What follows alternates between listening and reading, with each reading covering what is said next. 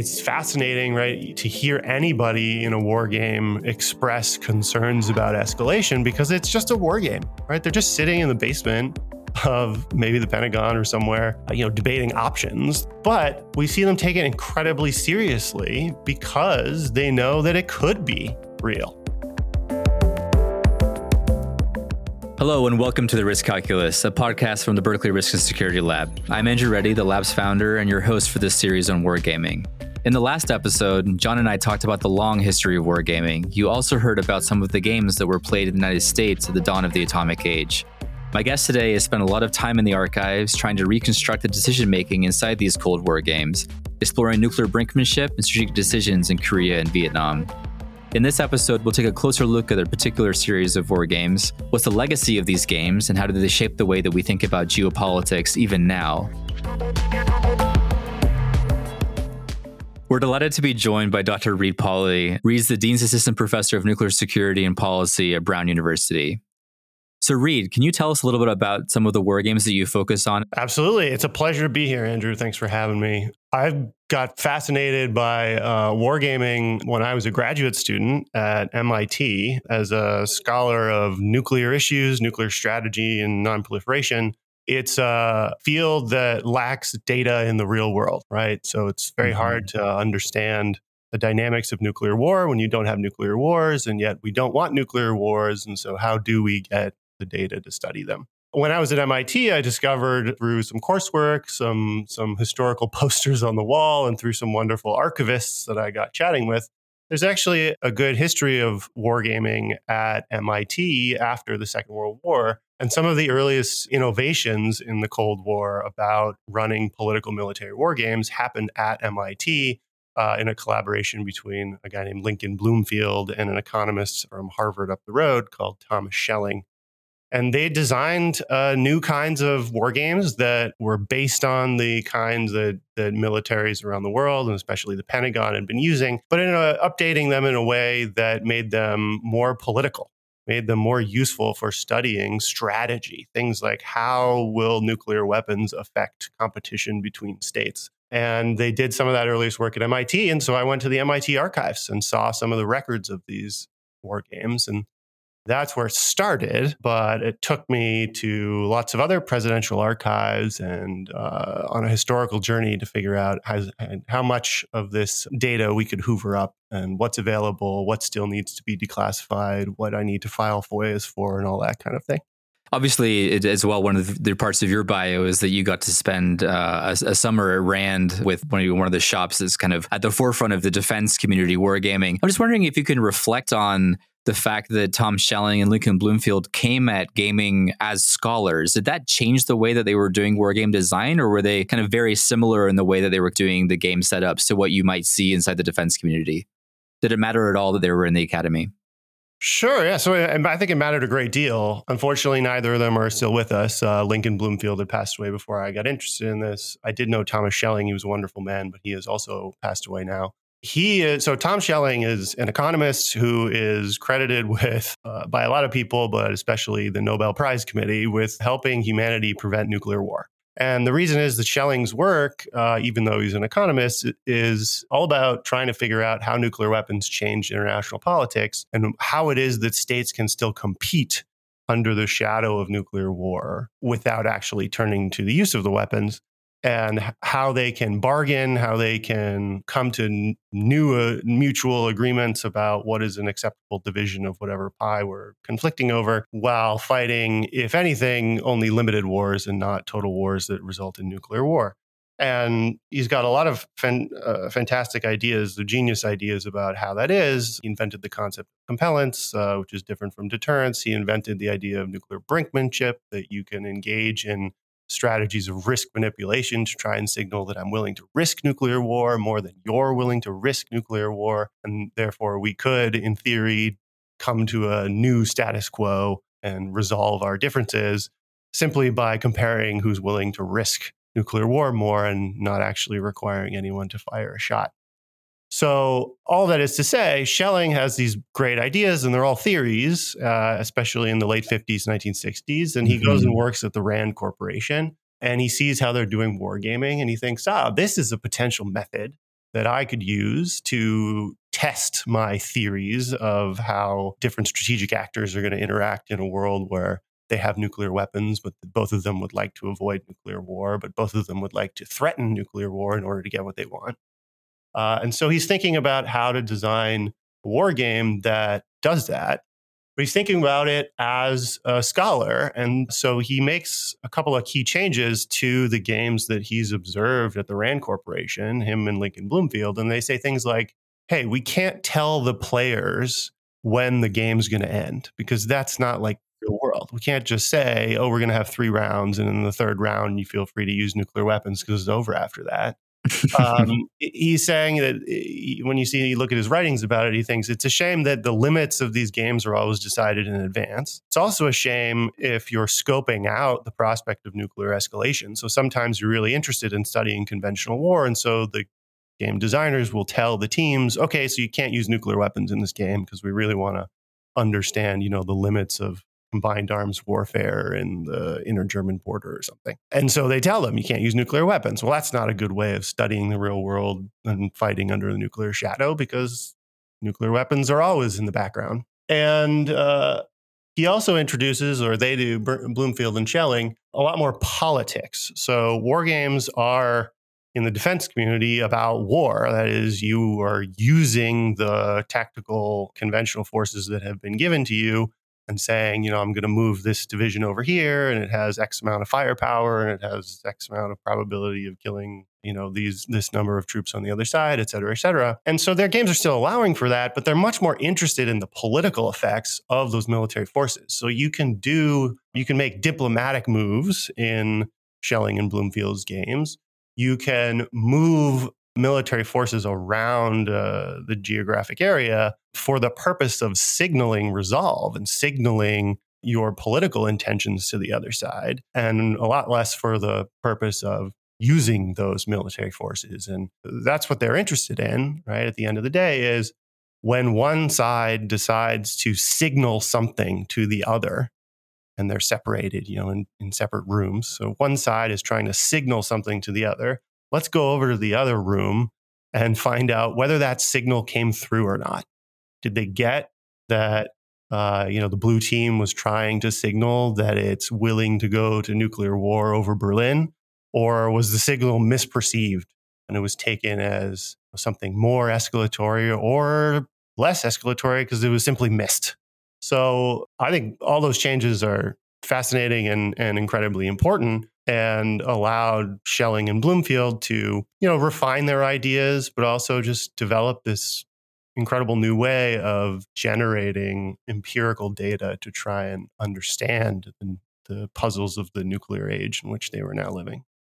Great. Yeah, it's striking that some of the same challenges that Tom Schelling and Lincoln Bloomfield were facing back in the 1950s and 60s are the very same ones that we kind of face today. I know that in my work, I struggle to convince the IRB to let me have, games where I lie to the players about when the game's actually going to end, for example.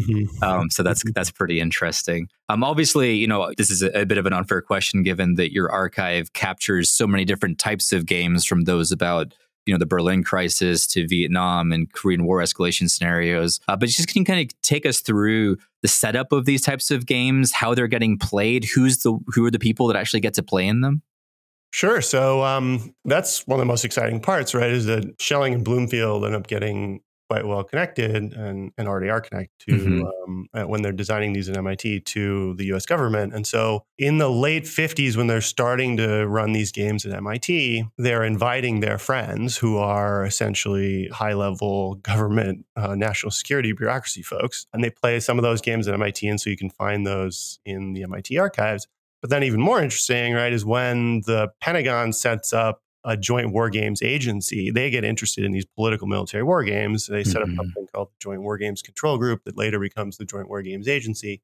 And they don't have, in-house methodologists designing new methods at the time. All they do is they ask Schelling to come in and run them for them, right? So Schelling comes in and starts running games. The earliest ones he runs at Camp David. And so we know that deputy national security advisors, and Schelling says up to the cabinet level, came to these games and You get a sense when you're reading the participant list, right, that this is a time before the tyranny of the inbox when, a high-level national security official actually had 3 days to sit and think about a potential, escalation process in a war game over Berlin. In the transcripts of discussion, it's all anonymized. So it is a little frustrating that you can go to the archives and say, well, I know that one of these people is Karl Kaysen, National Security Advisor, but I can't figure out exactly which one. But at least, we know that these players were what I call strategic elites, right? They're hypothetically similar to those who in the real world would actually be empowered to give advice about whether and when to use nuclear weapons and what threats to make and what not to make. What else? What else should I pick up on, Andrew? No, it's great. I mean, I think the question that naturally kind of follows from having those strategic elites in the room is, as you look across your now effectively what is a data set of games, what's your read of kind of what comes out of them? Is it the experiential component that's doing a lot of the work here in terms of the fact that we have these policymakers that get to explore these really hard problems, or are there actually analytical findings that are actually changing the way that we actually are thinking about strategy and doctrine in these various different conflict scenarios? Sure. So I think there's a lot to get out of the games. The piece that I published first when I got really into these archives was about testing theories of nuclear non-use. Mm-hmm. So we have in political science a whole bunch of writing by scholars over the years about why is it that nuclear weapons haven't been used in war since 1945? Is it just deterrence? And others argue it can't just be deterrence because there's many circumstances in which the United States especially could have used tactical nuclear weapons against somebody like Vietnam, who was not capable of retaliating with nuclear weapons. So, it can't just be deterrence. So we turn to concepts like the nuclear taboo, moral aversion to the use of nuclear weapons, practical constraints of just, the United States is the most powerful conventional military in the world. And so maybe it just didn't have to turn to nuclear weapons to achieve battlefield effect. What we see in the games is that, of course, there's lots of deterrence, but the other ones that leap out of the transcripts are things like reputation. So I do not want to be known as the person that brought up the option, or we do not want to be known as the country that turns to nuclear weapons. On the other side, we see very little ethical discussion in the war games. I don't think that means that it wasn't there at all. It just means that when you're doing a war game in the Pentagon, you tend to edit out your language that would otherwise be moral or ethically framed, right? If you believe we shouldn't be using nuclear weapons just as a sort of oughtness principle, that it is morally reprehensible to do so, you might think that, but then come up with an argument about why it is unnecessary in order to convince an audience that is more hard-nosed and realist generally when you're sitting in the basement of the Pentagon. So I do think, we can look at these games and evaluate what we would call in political science, right, our theories of nuclear non-use. But there's a lot more to do as well, right? We can look at them and assess things like how do strategic elite players think about escalation? How scared are they? Or cavalier are they under different circumstances? It's fascinating, right, to hear anybody in a war game express concerns about escalation because it's just a war game, right? They're just sitting in the basement of maybe the Pentagon or somewhere, debating options. They're testing potential plans, right, that are obviously not being used at that moment in the real world. But we see them take it incredibly seriously because they know that it could be real. That what they're trying to do is simulate something that could hypothetically happen. When they're doing it about Vietnam scenarios, it's a war that is ongoing. And so while the war game that they're playing, the Sigma series in the 1960s, is about Vietnam, and they're testing all these strategies and tactics and doctrines about how to maybe fight this war in Vietnam. And they're being consistently frustrated. And the war games are showing that there's not a clear way that the United States can win this war in Vietnam. But they're taking it incredibly seriously, even though you'd think in a war game, as one player says, that if you lose, it's not for keeps. The biggest finding that surprised me when I have all of this in my mind we should have seen more uses of nuclear weapons than we did in war games. So I have records from 1958 through 1972, and in only two of them out of at least 26, 26 is kind of the sample that I get down to of saying, okay, these really meet the criteria for, I think, strong tests of nuclear non-use theory. But I surveyed more games than that, and in only two of them did they use nuclear weapons. And that was the Beta series in the 60s. And it's surprising to me, right, that you wouldn't see at least more efforts to just say, well, let's try it and see what happens, right, in a war game setting. Do you think I mean, just taking that series as an example, do you think that it was that nuclear use is driven by the particular sample that happened to be in the room for those playthroughs? Or do you think there was something intrinsic about the game design that led to dilute some of the oughtness conversation? It's difficult for me to say exactly. I do think that we have lots of reasons to think that personality mattered. Again, these transcripts are anonymized, but I have one great quote in them where there's a player in the debrief who says, in a Vietnam scenario, who's saying, look, why don't we just use one nuclear weapon? This is sort of reminding me of a 1945-like scenario where the Japanese needed a reason to say quit. And so let's use a nuclear weapon so that the Vietnamese have a reason to say quit. And then it's fascinating that the whoever was transcribing captured the fact that the room laughs afterward, and this player's kind of left all on their own. I do know that in a game around that time, Curtis LeMay participated. And so I suspect that this might be Curtis LeMay suggesting that we use nuclear weapons. And it's those who know the history and know who Curtis LeMay is wouldn't be that surprised to hear that there's personality in the room like Curtis LeMay suggesting maybe we should use nuclear weapons. So I think personalities matter. That said, in the Beta series that you're talking about, we know that it was misperception, or at least that's what the document suggested was. So in the Beta scenario that goes nuclear in a war in East Germany, a scenario is basically one where the Soviets try and take West Berlin, or succeed in taking West Berlin, and then it's up to NATO to decide whether it wants to fight its way through East Germany to get access to West Berlin again. And so it decides to fight a conventional war. And after a couple of divisions get pinned down, the blue team decides to use tactical nuclear weapons to try and continue the fight up the Autobahn towards Berlin. The red team responds, and then this sort of tactical nuclear war goes on until the blue team uses nuclear weapons that are fired from submarines that are stationed in the Atlantic. And the control team interprets this decision as a use of nuclear weapons from outside the theater of war. The blue team doesn't see it that way, right? They think they're using nuclear assets that are basically in theater and meant to support exactly this scenario, right? According to the war plans, we're going to use tactical nuclear weapons if the Soviets are trying to take NATO territory. And we're losing a conventional war, we'll turn to tactical nuclear weapons. And so what ends up happening, because this salvo came from submarines in the Atlantic, Control picks up a contingency plan that has been submitted by the red team long before the nuclear war even began. And the contingency course of action simply says, if the blue team uses nuclear weapons from outside the theater of war, we will respond with a counterforce attack against the continental United States. And so the control team decides that this triggers the red counterforce attack.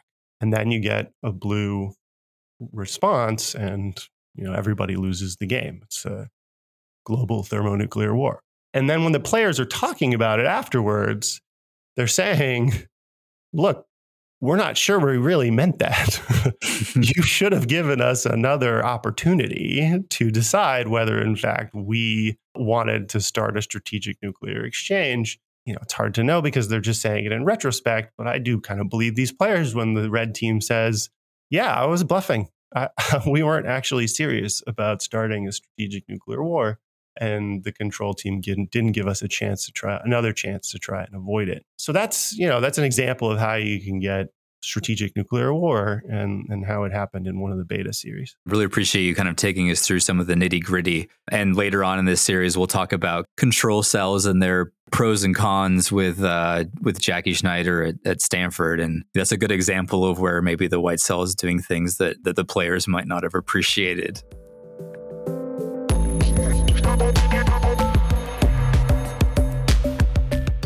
And so, Reed, when you get a wargaming product, if you will, from the 1950s, 1960s, how do you actually end up piecing together what happened? Was there somebody in the room at the time taking notes? What are the kind of data products that you're using to kind of figure out what's happening? First thing to say is that it's challenging, and oftentimes you will get pieces of evidence that you have to triangulate and stitch together. So it is rare to go to the archive and have a document in a folder, that's been perfectly curated as here's everything related to Beta 67. They tend not to organize things that way. Papers are organized by like who they're produced by or they're consumed by, what agency they made them. And so very often you just stumble across and try and hoover up as much of this as you can and then come back home and triangulate it. So we have things like letters of invitation to say, will you please come and participate in this war game? We have people accepting that. We have people writing after action reports saying, this is what I think I learned from participating in this war game.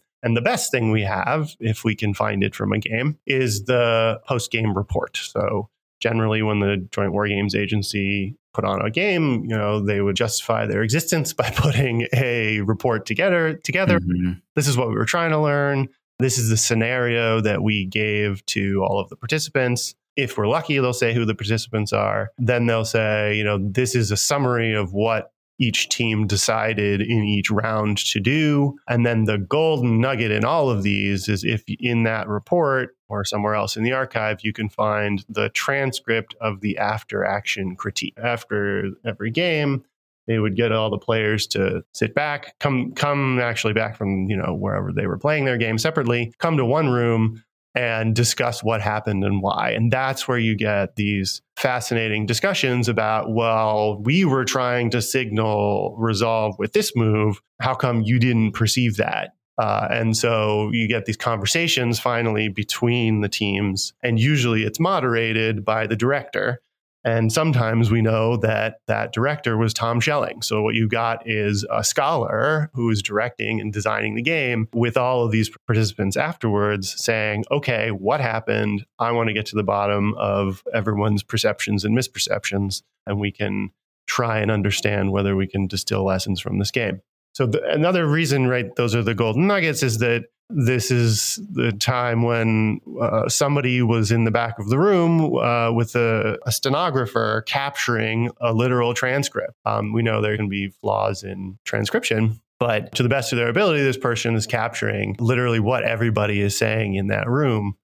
This is my point to people who run war games today, both in government or as consultants outside of it. You don't appreciate often how much data you are leaving on the cutting room floor for future generations to learn from. So it is not always the case, right, that you're going to have a stenographer in the room capturing transcripts today. And it's only really because that was happening in the 1960s and 70s that I can do some of the work that I'm doing today. Were there things inside of that documentation that you find particularly surprising, or that as a researcher you were particularly frustrated were not included?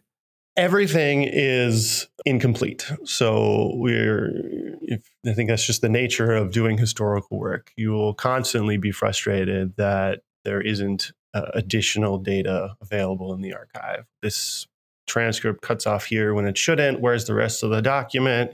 My advice to people is always go make best friends with archivists, because they're some of the best people in the world, and they might actually be able to help you track down some of this stuff. And I met some amazing archivists when I was doing this work at various archives. But even they, will struggle to find everything, and not everything gets preserved perfectly. So I think we always have to just issue lots of caveats in our scholarship about what it is we can't find, or just be very clear about when we think that we're making sound conclusions and which hypotheses, we can evaluate more strongly than others. And sometimes we say, well, I don't really have a lot of good evidence to evaluate this proposition. Someone else should do really good work to do better than me, and I'll just speculatively tell you, what we've got. An example of that in my work is that I don't really have a lot of examples of what you'd call non-elite players playing war games. Right. It wasn't often the case that the Pentagon would bring in non-policymaker elites to come and play. They did, interestingly, on one occasion, seemingly bring their friends. There's a war game I have that participants included. They're listed as like business leaders, executives, and representatives of the entertainment industry. One of whom we know is like a cartoonist, Milton Caniff. You've got some great doodles in the archive from this cartoonist. Fascinating stuff, but can't really conclude a lot by just comparing, one war game with non-elite players to the rest of the other war games we have with, players up to the National Security Advisor level. That said, there's, suggestive evidence in one of those reports with quote, non-elite players says the Pentagon hosts were surprised at how ready their guests were to go nuclear, right? And this is just nothing that we can really draw a lot of conclusions from, just that it's suggestive evidence that, experience matters, right? If you want nuclear war, you get high schoolers to play your war game. If you want a more reflection of reality and how complicated a nuclear strategy can be with all the hesitation about escalation, you're going to get some experts into play. Other examples, right, of the things that are really important and fun to come across in the archive as a researcher, that sometimes you can get notes from the note takers that helps you to interpret what you're finding. One of the fun ones I found at the MIT archives is that MIT had played a game once where Walt Rostow, who was later Lyndon Johnson's national security advisor, Walt Rostow came to play a game at MIT, and you can read the whole regular report, and we could just draw conclusions from that. Until you get to the end of the file where there's this little note from the RA, and I don't know the name of the RA to thank them, but whoever it was, they're a wonderful person. The note says, look, it would not be an exaggeration to say that Walt Rostow was the blue team, right? There were other people on the team, but Walt Rostow was such a, now I'm paraphrasing, they didn't quite say it this way, he was such a bombastic, large personality that basically no one else got a word in edgewise. And this guy took over the group decision making. That's a really important note, especially if what you're interested in learning about from the archives or from any war games is like how groups make decisions or how groups make decisions under pressure, right? Without that note, we would just treat the blue team like they were like any other team. But with that note, we know that whatever the blue team does is basically just Walt Rostow's view of foreign policy. So that is a good lesson, though, to be cautious, because we don't know how often there should have been notes like that in the archive, and we simply didn't get them. Yeah, well, also, too, I mean, that type of insight travels to the laboratory effects conversation that's alive and well in kind of how the scholars are using war games today. I mean, a lot of what you described there is a concern anytime that you have groups that are comprised of heterogeneous types of players, right? If I have somebody older in the room, younger players might look up to that individual for approval in terms of a decision that they might make. Right. So that kind of laboratory effects, I think that's kind of very insightful, and actually takes me into one of the questions I wanted to ask. I mean, obviously, you've got a lot of insight into these games from the 1950s and 1960s. Are there lessons that you think that we ought to be learning sitting here in 2023 from these past examples? Are there creative ways that you think we ought to be using these archival games in order to maximize the types of insights that we're able to get from them?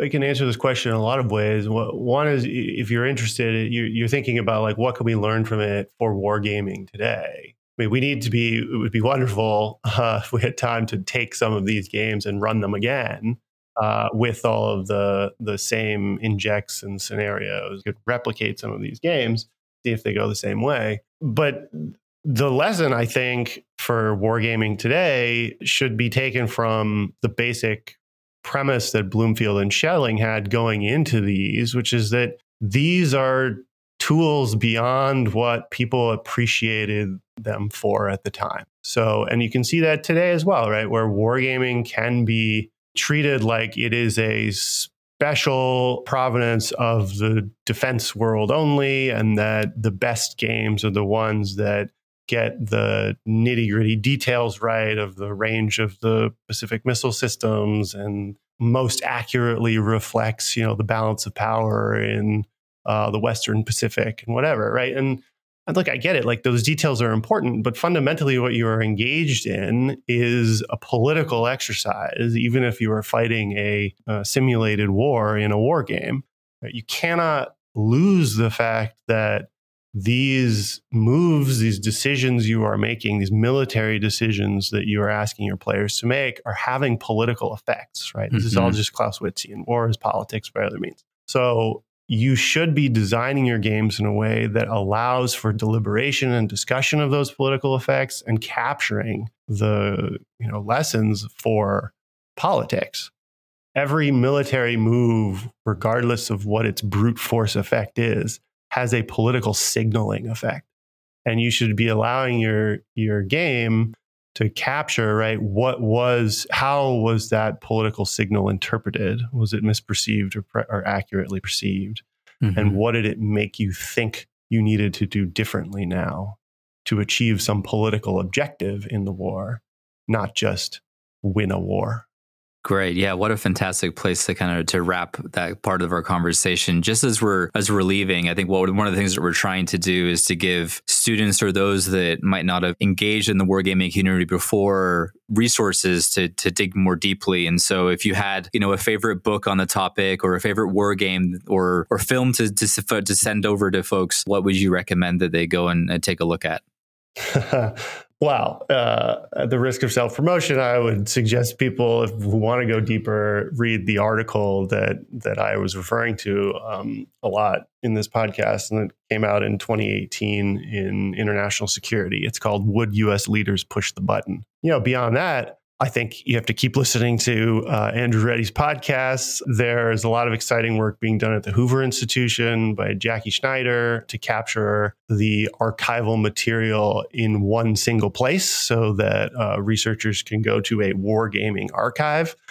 She's building that at the Hoover Institution. If you go to my Harvard Dataverse website, which will just be linked on my website, there is a Dataverse just dumping site for all of the PDFs that I have of wargame reports. If you really want to get into the weeds, please go read those. If you are new to all this, and since you asked me for a movie, you have to go watch War Games. You're the first one to give us the Matthew Broderick film, but I absolutely agree. Well, thank you, Reed, so much for joining us. Really appreciate your time. We'll include the links to your suggestions in the show notes, and we'll also make sure that they're posted on the BRSL website as well. In the next episode, I'll be talking to Dr. Ellie Bartels of the RAND Corporation and a leading expert on game design. We'll be focusing on the practice of contemporary wargaming and both its educational and analytical applications. I hope you'll join us for that.